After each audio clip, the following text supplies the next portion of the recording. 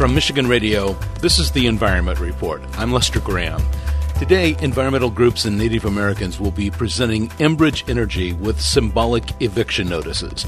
They want the Line 5 pipeline in the Straits of Mackinac shut down. This is the second day of 2 days of demonstrations. I attended yesterday's.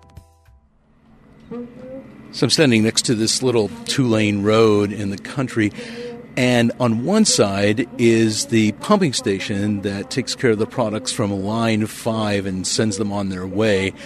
Across the street is this little park, and in this little park, a lot of tribal members from all over the upper Midwest and sometimes farther, and some activists from the lower peninsula of Michigan are here. And it's been a lot of music. It's been about people reminding each other how precious the Great Lakes, and particularly the Straits of Mackinac, are, especially to the tribes in this immediate area. And if there were a pipeline rupture, it would ruin fishing in this area, it would ruin livelihoods, it would ruin the economy, and of course it would ruin the environment. One of the people I talked to came from a tribe where the grandmothers lead the community, and they are the protectors of water. Beatrice Manasseh Jackson. I am Tlingit, Shimshin, and Akapna. My people are from the West Coast. They're the totem pole people. She lives in Cedarville, Michigan now, but she performs ceremonies all over North America. And I asked her what she expects from this gathering. Well, the whole slogan is water is life.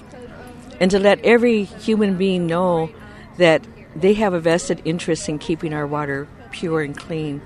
And this is the biggest supply of fresh water in the whole world.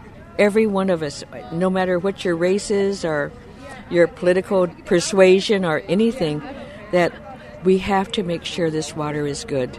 And rather than being confrontational, some members, such as Ray St. Clair, think it's about understanding.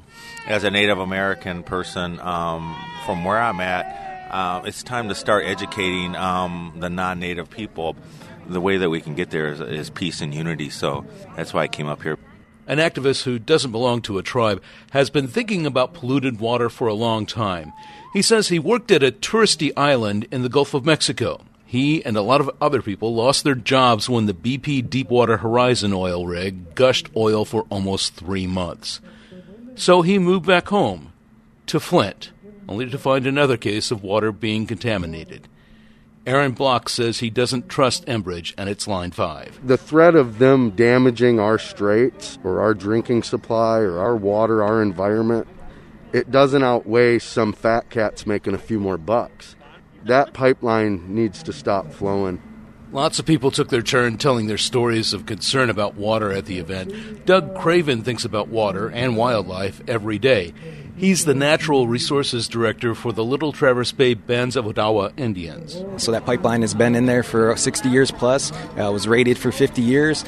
There's potential for there to be a rupture, and that would be catastrophic to our way of life, our use of the water, our commercial subsistence fishing, but also the greater non-tribal community as well. And we're very concerned about that. One of the organizers of the 2 days of events is Nathan Wright. He's with the Sault Ste. Marie tribe of Chippewa Indians. He says his goal is not to fight Enbridge, but to talk to people who like the jobs and money that come with the pipeline.